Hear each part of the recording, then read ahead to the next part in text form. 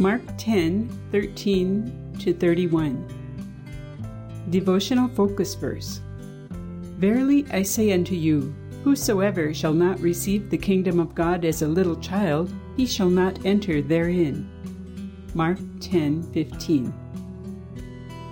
A hairnet is such a little thing. If put on a postage scale, it would not move the pointer to the first mark. If placed in an envelope, it would require only minimum postage. Even though years have passed, I still marvel that so small a thing could bring such weight to a young woman's conscience. This young lady had been required to have a hairnet for a class at school, and she had, in her words, stolen one from me. When she learned about restitution, her childlike response was to seek my forgiveness. Of course, that forgiveness was instantly granted.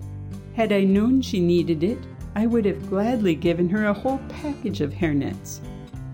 This young lady's quick and wholehearted response to what she learned from God's Word continues to be a lesson to me. Today's verse reminds us that God's children of any age should have a tender conscience, an ear tuned to His voice, and a willingness to obey quickly. Children have a marvelous capacity to do as they are directed without considering every detail or angle. It is a childlike trait that we should emulate. We also want to be teachable and quick to obey when God gives us instructions. As His children, God does not expect us to have perfect insight or judgment in every situation.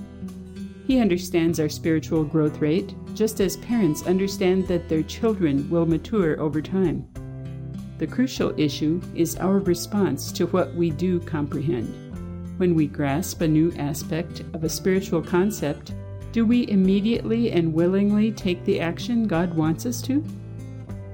My young friend could have reasoned away the necessity of asking me to forgive her. That would have been the response of many adults, but she would have missed a stepping stone in spiritual growth.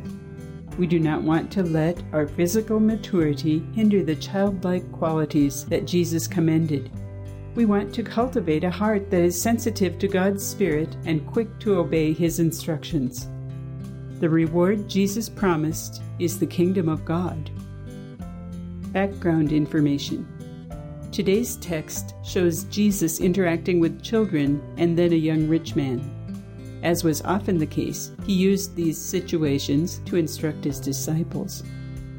When the disciples rebuked those who brought children to Jesus, no doubt they were concerned about conserving Jesus' time and energy, but their actions caused the Lord to be much displeased. He took the children in His arms and told the disciples that those with childlike traits, such as trustfulness, receptivity, quick obedience, and dependence, would enter God's kingdom. As Jesus set out to travel again, the rich young ruler came to Him. The young man wanted to qualify for eternal life by doing something. However, Jesus let him know that goodness is not earned, it comes from God. Jesus addressed the second portion of the 10 Commandments, which deals with how a person treats others, and in these areas, the young man's life had been exemplary. Jesus loved the young man and therefore went straight to the heart of the matter. The one thing he lacked centered on the first of the 10 Commandments, loving God above everyone and everything else. Jesus gave direct instructions on how the problem could be remedied. The young man needed to go and sell what he had, give to the poor, and follow Jesus.